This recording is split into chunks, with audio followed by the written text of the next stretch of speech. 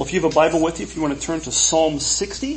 Psalm 60 is our sermon text this morning. Psalm 60, give ear to the reading of God's holy, inspired, and inerrant word.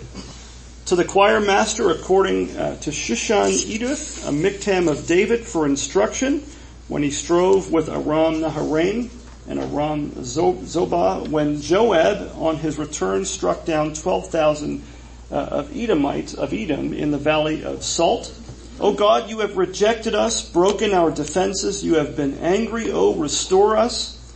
You have made the land to quake. You have torn it open. Repair its breaches, for it totters. You have made your people see hard things. You have given us wine to drink that made us stagger. You have set up a banner for those who fear you, that they may flee to it from the bow, that your beloved ones may be delivered. Give salvation by your right hand and answer us. God has spoken in his holiness with exaltation. I will divide up Shechem and portion out the vale of Succoth. Gilead is mine, Manasseh is mine, Ephraim is my helmet, Judah is my scepter, Moab is my wash basin. Upon Edom I cast my shoe. Over Philistia I shout in triumph. Who will bring me to the fortified city? Who will lead me to Edom? Have you not rejected us, O God? You do not go forth, O God, with our armies. O grant us help against the foe, for vain is the salvation of man. With God we shall do valiantly. It is he who will tread down our foes. This ends the reading of God's word. You may be seated. Well, Psalm 60, as we're looking at this morning, is a bit different than the Psalms that preceded it. We went through a section of Psalms from Psalm 52 to Psalm 59 where David was writing primarily of situations that happened before he took the throne. He had been anointed by the prophet and by God's command to be the new king when God had rejected Saul, because Saul, if you remember, had rejected the word of the Lord. So David was kind of the king without a throne for a good period of time. Saul was chasing him, persecuting him, trying to kill him. And so Psalms 52 to 59 in some way, shape, or form were written regarding David's fleeing for his life, his betrayals, all the sufferings and persecutions that he endured prior to ascending to the throne once Saul died. Well, this psalm is now written regarding the time where David was reigning now. He had taken the throne as king. Even if this was prior to the full consummation of his rule. You know, all of the areas that he was meant to be king of had not been brought under his reign yet. The kingdom was not united. He was still fighting many battles and wars. You may have heard the old saying, many of you probably have, heavy is the head that wears the crown. Well, David, in this case, we see that is true in David's case as well, that just because he finally, was not having to be chased by Saul, just because he had finally taken the throne, didn't mean that all of his troubles just magically went away, did they? It wasn't that he put the crown on, sat on the throne, and everything else was just easy as could possibly be. Far from it, actually. His problems did not go away. In some ways, they magnified when he wore that crown. Well, the title or the superscription of Psalm 60 is pretty long, as you can tell, as when I was reading that, and it's somewhat specific. There, David kind of tells us there of the events he was dealing with when he wrote this particular psalm, the things that served as the backdrop for what we read about in the body of the text of Psalm 60. He says in the superscription there that this psalm was written, quote, when he strove, he being David, when he strove with Aram Naharaim, and with Aram Zobah, and when Joab, on his return, struck down 12,000 of Edom in the valley of Salt. So kind of specific.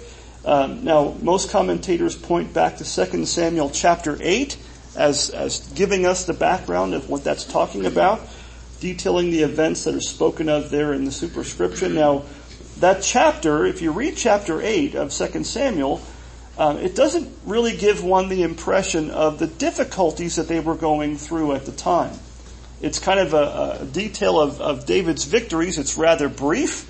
It kind of gives, you could be forgiven for taking the impression from it that everything just kind of went great and everything was falling into place with no no trouble or difficulty. It certainly doesn't emphasize the difficulties or the afflictions of David and the nation of Israel that they were undergoing at that time that David talks about in this psalm. So we know there was more going on than what that brief chapter in 2 Samuel 8 tells us about. Now that chapter follows right on the heels of chapter 7 of 2 Samuel. And chapter 7, if you know that book at all of 2 Samuel, contains what's called the Davidic covenant.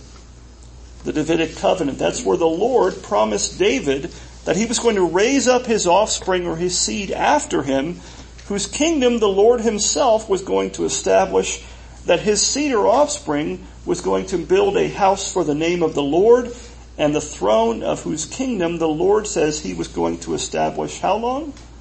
Forever. Forever. That seed or offspring that was promised to David in that covenant sounds a lot like Solomon, doesn't it? But who really was it? Was the Davidic covenant fulfilled ultimately by Solomon or no? No. The Davidic covenant was ultimately about Jesus Christ, who was David's greater son. He is the one whose throne of his kingdom God established not for 40 years, but for forever. And so it's not Solomon, but David who was that seed that was promised to David in the Davidic covenant.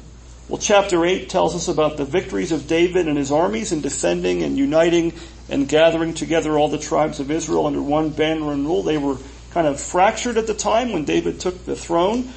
Twice in chapter 8 we're told, quote, that the Lord gave victory to David wherever he went. Twice, word for word, that exact same phrase, that the Lord gave victory to David wherever he set his foot, he won the battle. That's what the text says. And then, as if to summarize chapter 8, we're told in verse 15, it says, "So David reigned over all Israel, and David administered justice and equity to all his people." It's, almost they would expect 2 Samuel, if we were writing it, it would have been, "And they all lived happily ever after," the end, right? Like a fairy tale. Well, it's not a fairy tale, it's a true story. And so there's more that goes after chapter 8. But that one thing is the key. It says that David reigned over all Israel. But it took a lot to get that to happen. And that's what David tells us here partly in Psalm 60. So David's victories, remember twice it said the Lord gave victory to David wherever he went. He still had to go. He still had to lead. He still had to fight. David's victories were not without battle and struggle. David didn't just show up and walk in the door, so to speak, and everybody laid down their arms. He still had to go and fight the battles that God called him to fight. Everything wasn't sunshine and rainbows. Even the superscription says twice, it says David strove with, quote, at least two different enemies. It means he fought. It didn't mean he had an argument. It meant he had to go to war. Now this psalm, the superscription or title tells us, is a psalm of instruction. And so you and I think we have to sometimes learn to resist the urge that we may have, however strong it may be, to kind of view this psalm, especially when it tells us the historical circumstances in the title, right? We have to resist the urge to view this kind of a psalm of instruction as just kind of historically interesting, rather than personally relevant to us. I think that's the temptation, especially when it's about David. David's a king. I'm not a king. David fought literal battles. I'm not fighting a literal battle, clash of arms and things in our day. We're not in the same situation as David was. And so I think sometimes we're tempted to kind of view this as if it was a museum piece under glass. Oh, this is interesting. This situation that David is talking about, it has no possible relevance to me, but I think it does. You don't have to be a king in order to profit from the lessons of Psalm 60. When David says it's a psalm of instruction, he doesn't just mean for himself. It's written in Scripture for your benefit and for mine. You don't have to be a part of the nation of Israel in David's day to see how these lessons from this psalm might apply to us in the church and even to our nation as a whole. In fact, Christ, as the son of David, David's greater son and his Lord, as David himself quotes, the Lord Jesus Christ rather quotes David in Luke chapter 20, saying that if he's his son, how is he also his Lord? Because David calls his son, the Christ, his what? His Lord. And so David and his reign as the king, in a sense, serves as a type of Christ's reign as the King of Kings and the Lord of Lords. We have to look through this circumstances of David and his battles and victories as a type of the victory that was to come through his greater Son, the Lord Jesus Christ, who was the greater and is the greater King. And so this psalm has a lot to teach you and I about the kingdom of Christ through the types and shadows of David's reign and the battles that he had to fight. As Israel, you might know, Israel was the outward form of the visible church in the Old Testament. In other words, the church militant. There's a reason we use that term. Even so, there's much that we in the church militant today have to learn and take to heart from Psalm 60 and other psalms like this one. Now, the first thing we see in this psalm is David's lament. If you look at verses 1 through 3, you see David offering up to God his lament and his prayer. He says, "O God, you have rejected us, broken our defenses. You have been angry. O restore us. You have made the land to quake. You have torn it open. Repair its breaches, for it totters. You have made your people see hard things. You have given us wine to drink that made us stagger." What's he talking? What's going on that David is writing about here in these opening verses? What's he lamenting about? The Lord for a time chastised his covenant people. You see that all through the Old Testament and even into the New Testament, but if you read your whole Old Testament, you will see from time to time, really in all times, in some ways, that God has to chastise his people for their sin and for their wickedness. David speaks of it as God rejecting them or turning his back on them. Now, does God literally reject his people whom he has redeemed? No. But does it seem to his people sometimes that God has turned his back? Absolutely he does. Even our confession, the Westminster Confession, talks about seasons of life due to sin and chastisement where it seems as if God hides his face from us for a time. Maybe you've known that a time or two in your life. That's how it seemed to David. That's certainly how it seemed to those who feared God at the time, as if God was turning his back and wasn't listening and wasn't answering. Now, humanly speaking, the calamities that fell upon Israel and in David's day were almost certainly the result of the actions of people, of wicked people and heathen nations, perhaps even natural disasters or other earthly circumstances. We don't know if verse 2 is speaking of a literal earthquake or if David's using poetic language. It could be one or the other. But notice the way that David describes these things. Who does David ascribe all these things to? Circumstance, chance, luck?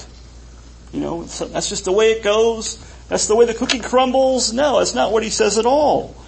He attributes them to God. Ultimately, who does he say caused these things, these bad things, these hard things to come to pass? He ascribes all of it ultimately to God and God's providence. All of the actions in the first 3 verses are attributed first and foremost to God himself. Now, does God use secondary causes? Certainly he does. Does he use wicked people and even heathen nations to accomplish his purposes? Certainly he does. Now, if the King James and the New American Standard translations, I think they kind of bring this out a little more vividly in their translation, which supplies the word you that's implied by the verbs in those verses. Listen, I'll read the New King James, or the King James version of it. It says, "O God, thou hast cut us off. Thou hast scattered us. Thou hast been displeased. O turn thyself to us again. Thou hast made the earth to tremble. Thou hast broken it. Heal the breaches thereof, for it shaketh. Thou hast showed thy people hard things. Thou hast made us to drink the wine of astonishment." Who did all these things? Did David see the earthly circumstances and wicked people and heathen nations and things that caused what happened? Certainly, but who does he see behind it all? He says, God, I know that you did this. And God, the judge of the earth, did right in doing that. The people had acted wickedly in David's day and in Saul's day. They had in some ways departed from the Lord and doing what was evil in his sight. Remember that happened in previous times as well. Think of the wilderness wanderings after the Exodus. You think of God bringing out his people with an outstretched arm, showing all kinds of miracles in the 10 plagues, rescuing the people when they were between a rock and a wet place. They had Pharaoh and his armies coming on them, barreling down in on them with nowhere to go. And what does God do? Splits a sea in half. And then destroys Pharaoh's chariots in the sea. And you and I think, after that, there must have been smooth sailing. No sinning, no rejection of the Lord, no pining for Egypt and the slavery they endured. And yet, what do we know happened? They grumbled, they complained, people were swallowed up by the earth. God chastised them. Right? Think about the conquest of Canaan in the days of the book of Judges. It's a refrain all throughout the book. The people again did what was what? Evil in the sight of the Lord. They did what was right in their own eyes. But what does the book kind of show that to really be? Often what's right in our own eyes is evil in the sight of the Lord. And so what did God do? God brought chastisement until they cried out to him and turned, and then he sent one of the judges to rescue them. It's a thing that is over and over and over throughout Scripture and throughout the history of God's people into our day as well. In verse 3, what does David say? He says that God had made his people see, quote, hard things. I think it's an understatement of what he's saying. In other words, they experienced what the Puritans often called the fatherly displeasure of God in chastising his people for their sins and for their idolatry and wickedness. They experienced these hard things in things like defeats in battle, humiliations of their nation, natural disasters, droughts, famines, and things like that. All kinds of bad things that we might be tempted to just think is the luck of the draw. There's no luck of the draw. There's providence. Doesn't mean that you can pull the curtain back and mind read God, but you can be sure that God has purposes in all the things that happen for good or for ill. And very often the things that happen for ill are God's chastisements, his warning shots to call his people and people in general to repentance. What about us today? Do we read verse 3 and see David saying God made us see hard things? Or do we go, well, that was then, this is now. We're almost deists now. We don't believe God actually does anything in time. That's not true at all. Has God not also shown us sometimes in our day hard things? I think he has. Or are we just willfully blind to God's providence? As Presbyterians, as Calvinists, most of us, I like to talk about providence. Do we really believe in providence? We really believe that God is, his invisible hand is behind all things that come to pass, even the actions of men. Do we believe somehow that God has changed? Does God change? No. Is the Old Testament God different? He's mean, but the New Testament God is now all niceness and light and sweetness and light. No, God does not change. In fact, it's a good thing God doesn't. What does the Bible say? It's because God does not change, therefore we are not consumed. If God changed, his word could not be stood upon and believed and trusted in, and we would have nowhere to go, no redemption. Do we not often, I think, lament the state of the visible church in our nation and elsewhere today? I know some of you have gone on trips and seen churches that were once brimming with people hearing the word of God taught in sincerity and truth, and now they are empty. They are museum pieces. They are being turned into museums and mosques and all kinds of things all over the world. Do we not lament the state of the church in our own nation as well? Do we not lament the state of our nation in many ways in our day, where all manner of wickedness and perversity are openly encouraged, practiced, and even celebrated in our land? As David says in Psalm 11 verse 3, if the foundations are destroyed, what can the righteous do? Have you ever felt like that? You ever felt like kind of throwing your hands up in the air and saying it's just a lost cause? I don't see any light at the end of the proverbial tunnel. I don't feel like there's anything I can do.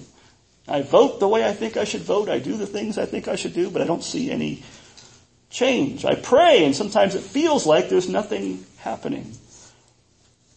When God makes you and I live to see hard things in our day so that we stagger, what can we do? What can the righteous do? Well, in verses 4 through 5 of our text, thankfully, David sounds a note of hope and mercy for us in pointing to the banner of God. He says in verses 4 to 5, you, God, you have set up a banner for those who fear you, that they may flee to it from the bow, Selah. That your beloved ones may be delivered, give salvation by your right hand and answer us. There is a banner that God has set up. A banner is a flag. a flag of sorts for those who feared God, for the faithful army of the church militant. The great Puritan Bible commentator Matthew Poole notes that there are at least three purposes for a banner or a flag. He says first that is a banner, quote, of union. It's supposed to be a cause, a rallying point for unity under one head or rule. Secondly, he says that it's a banner of, quote, battle. So banners are for unity. Banners are for battle or for war. Think of it as a rallying point and a rallying sign that we wage the good warfare under its colors. You see the flag and you follow the flag into battle. The third purpose, he says, of the banner is that of triumph. The flag still standing is a sign of triumph when one sees his banner or flag still standing in the heat of battle, or after the battle is won. Think of the words, I will not sing them, don't worry, but our national anthem, the Star-Spangled Banner. I don't know if you've ever sang that and thought about the words and the scene it's depicting for us. It says, "Oh, say can you see by the dawn's early light what so proudly we hailed at the twilight's last gleaming, whose broad stripes and bright stars through the perilous fight o'er the ramparts we watched were so gallantly streaming, and the rocket's red glare, the bombs bursting in air, gave proof through the night that our flag was still there. Oh, say does the Star-Spangled Banner yet wave over the land of the free and the home of the brave." What's he saying? When you think about what is the picture that Francis Scott Key is painting for us there? The bombs are going off, and what do you see by the light of the explosions? The flag's still waving. It's not done. The battle's not over. We haven't lost. We're still there. Victory is still within reach. Well, that's the same picture in a greater way that David's painting for us here in verses 4 through 5.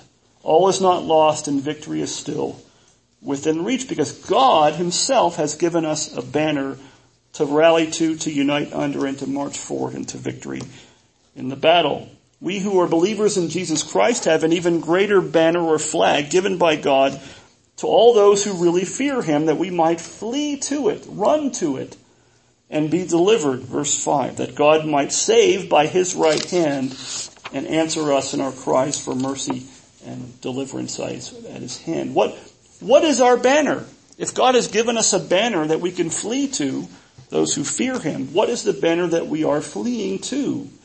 What is the banner that we're supposed to unite under, rally around? And as the hymn that we sang earlier says, lift high into battle. Is it not the gospel of Jesus Christ? Is our banner not the gospel? And in fact, is our banner not even Christ himself? I believe that's what David and the Holy Spirit in inspiring this text is telling us. Isaiah 11:10 says it much more explicitly. It says, in that day, the root of Jesse. Who's the root of Jesse? Jesus Christ. He's the one, the seed promised to David. The root of Jesse, who shall stand as a signal for the peoples. Of him shall the nations inquire, and his resting place shall be glorious. The root of Jesse, that's Jesus Christ, shall stand as a signal for the peoples. The King James renders it not as a signal as the ESV does, but as an ensign. An ensign. What's an ensign? It's a banner. It's the exact same word used in Psalm 60. He's talking about a flag. He's talking about a banner. The root of Jesse, who was to stand as a signal or banner for the people, of whom the nations were all going to inquire, is the Lord Jesus Christ. That's what Isaiah 11:10 tells us. Well, it's because of that also in verses 6 through 11, David talks about God speaking. So we have the banner of God. Now we see the promises of God in verse 6. It's that God had spoken in his holiness, his promises in the gospel of Christ. And it's because of that David could flee to that banner in time of distress, look to him for deliverance and salvation, and speak confidently of the things that God had promised and sworn to give him and to do for him when he didn't yet possess them. Rob, he likes to read through Hebrews, and Hebrews 11:1 came to mind. It gives you a definition of faith. Faith is the substance of things hoped for, the evidence or certainty of things not seen. That's what David's doing here. Was the kingdom united when David was fighting? No. Was David already resting from all of his foes? Was he sitting on the throne, reigning over a united Israel, all the tribes, all the areas he was? No. But in this psalm, he says, you know what? God has spoken in his holiness. In other words, God has promised these things to me as the king of Israel, and God will bring them to pass. It probably didn't look like they were going to come to pass, but David said, God said it, therefore it's going to be. Faith is the substance. It's if he holds it in his hand already. That's what your faith does when you possess Christ by faith, when you're in Christ by faith. All the promises of God that are yes and amen in Christ are yours. Things like the resurrection, like being in heaven forever with Christ and no more tears or mourning or crying or pain or death. You have that now as if it's already in your hand. How do you have that? By faith. Because God has promised. Look at verses 6 through 8. David says, God has spoken in his holiness. And then what's the result? These words may sound strange, but I'll try to explain them. Because God has spoken, with exultation I will divide up Shechem and portion out the vale of Succoth. Gilead is mine. Manasseh is mine. Ephraim is my helmet. Judah is my scepter. What are those? They're the tribes. They're the tribes of Israel. He's saying, they're not under me yet, but they are, because God has spoken. What God has spoken will happen. Then he says, Moab is my wash basin. Upon Edom I cast my shoe. Over Philistia I shout in triumph. What are those things? Those were the enemies of Israel. And he says, I haven't beat them yet, but I have. Moab, I'm going to wash my dirty feet in them. Edom, I'm going to throw my shoe at. Here, take my dirty shoe. It's going to be like a slave. And over Philistia, the Philistines that is, he shouts in triumph already, even though it hadn't happened yet. No matter how things might have seemed at present to David, because God, his God had spoken, he trusted the promises of God and the faithfulness of his God. David confesses in faith here that he would see the farthest reaches of his kingdom that God had promised, including all the tribes of Israel united under his rule, under his reign. All of the promised land divided up and portioned out to the tribes as God had decreed, when it even wasn't there yet. He would also live to see all the enemies of God's people, Moab, Edom, Philistia, routed, defeated, and made subject to him. Why? Because whatever God has promised, he will do. He will most certainly bring it to pass. Not one word of God will fall to the ground. All the promises of God, Paul says in 2 Corinthians 1:20, are yes and amen in Jesus Christ. Even these promises. And how will those things come to pass for David? He tells us in verses 9 through 11. He says, who will bring me to the fortified city? Who will lead me to Edom? He's talking about going forth to conquer in battle. Have you not rejected us, O God? You do not go forth, O God, with our armies. In other words, he's saying, God, he's acknowledging God has chastised. God has not gone forth with our armies. Remember, in the past, in the conquest of Canaan, when God didn't go forth with them, what happened? They lost. When God went forth with them, no matter how big the army was they faced, they won because God was with them. He says, oh, grant us help against the foe, for vain is the salvation of man. With God we shall do valiantly. It is he who will tread down our foes. David acknowledges there, he says that God had rejected them. He says it twice. He says it there again in verse 10. Had God himself not refrained from going forth with their armies in the past? Had David not seen it during their season of chastisement and trial? I like how the New King James renders verses 9 and 10. I think it brings out the sense of what he's saying here a little more clearly. He says, who will bring me to the strong city? Who will lead me to Edom? Is it not you, O God, who cast us off? That's faith. And you, O God, who did not go out with our armies. In other words, he did that before, but he's going to lead us forth to the strong city and lead his king to Edom. I think that captures the idea very well. Who is going to make these things come to pass?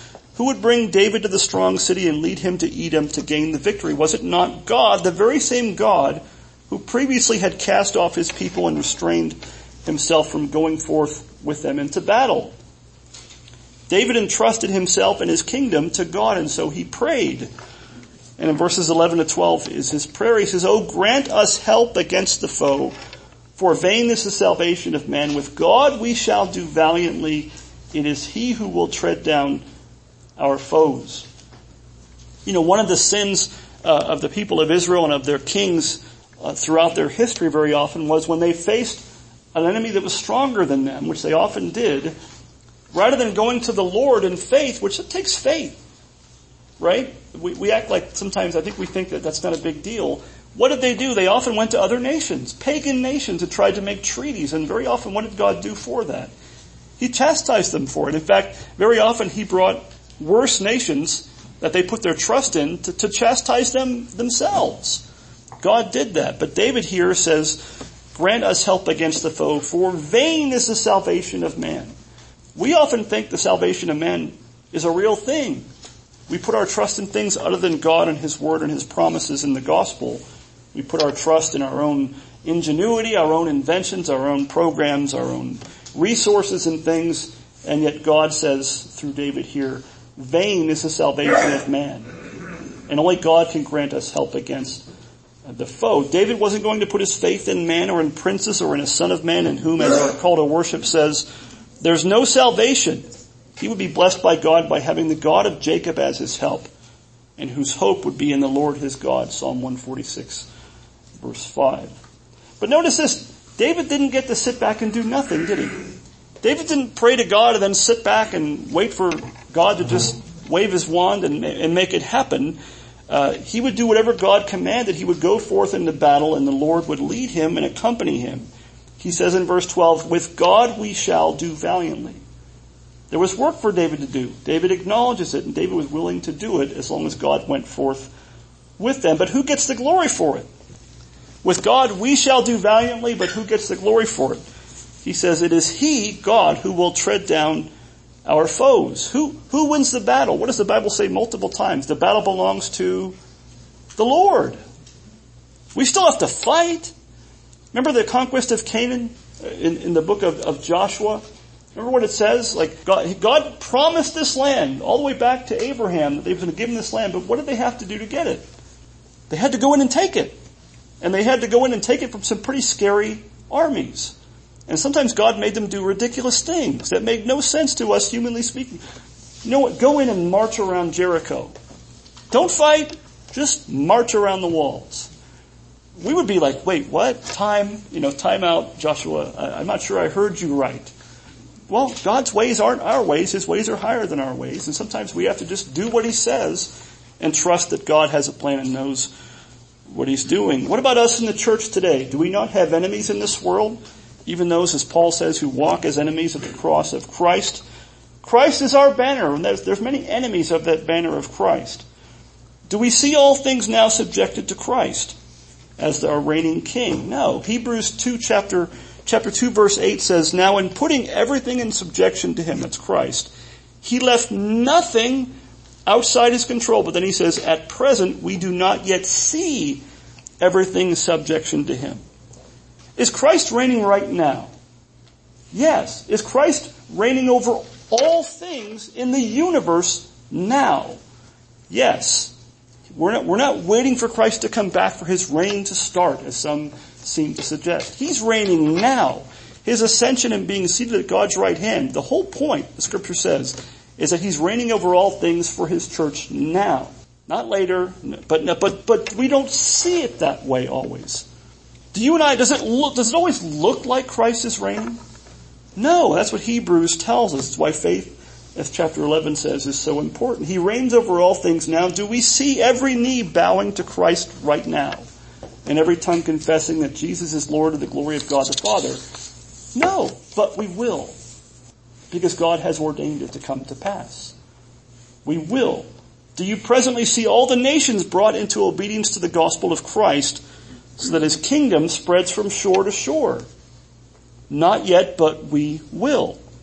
Because God in his holiness has spoken. Do we not have a task that's every bit as daunting and scary and impossible in our own strength than anything the 12 tribes ever did in taking possession of the promised land, and even more difficult than anything David faced in uniting the kingdom and defending it in his day? We do. We have something every bit as impossible and scary as what they were called to do. The task that they had the battles that they fought were a picture of something even more humanly impossible, and the divinely glorious task of making disciples of all the nations and seeing Christ's kingdom extended on this earth, which Christ commands his church in what we call the Great Commission. Matthew chapter 28 verses 18 to 20, that's what we call the Great Commission. It says, now these are the words of Christ, these are our marching orders. If we're the church militant, what's our marching orders? Well, here it is. He says, all authority in heaven and on earth has been given to me. He's reigning now. God has given him all authority as our mediator and head and king. Go therefore and make disciples of all nations. Just like he told the people of Israel, go in and take it. Go in and take the promised land. Now he says to us, go therefore and make disciples of all nations, baptizing them in the name of the Father and of the Son and of the Holy Spirit, teaching them to observe all that I have commanded you. And behold, I am with you always to the end of the age. Our king isn't in the back. Our king leads from the front, and he himself is also our banner. May you and I, like David, flee to the banner of Christ our King, and so lift it high as we go forth into battle, armed with the word of life and the gospel, the presence of Christ's Spirit, and faith in the promises of God, so that we might be able to say with David in verse 12, verse 12 should be our exclamation as well. With God we shall do valiantly. It is he who will tread down our foes. He is the one who will make disciples. He is the one who will gather and defend his church from all her enemies and ours. Amen. Let's pray.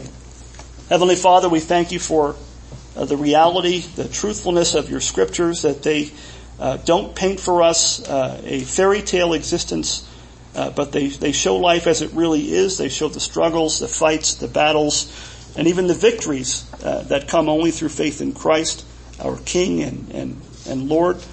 We thank you for these things that you allowed David, your king, to go through, that we might see the struggles that we endure in a similar way, and that we serve not David but his greater son, the Lord Jesus Christ, his Lord and ours. And we ask that you would give us grace when we see hard things in this life, that we might not get overly discouraged, that we might have those hard things. We pray that you would, in your kindness, cause those things to lead us to repentance. It is your kindness that leads your people to repentance, that you might grant repentance to your church. And we pray that you might even grant repentance to our land, that you would, as your scriptures say, that if your people who are called by your name, if we pray, we humble ourselves and repent and pray, that you will hear from heaven and forgive our sin and heal our land. Lord, we pray that you might do even that in our day. We pray that we might get to see in this life that the power of the gospel of Christ going forth with great power and authority. The disciples will be made here and elsewhere, that you might turn our land back to you. We pray that you'd start here in Ramona, that if there's anybody here today, this morning, that doesn't yet know you, that you might open their eyes today, that they might flee to Christ, flee to the banner of Christ himself, and have life and forgiveness in his name. And we pray all these things in the name of Christ and for his glory. Amen.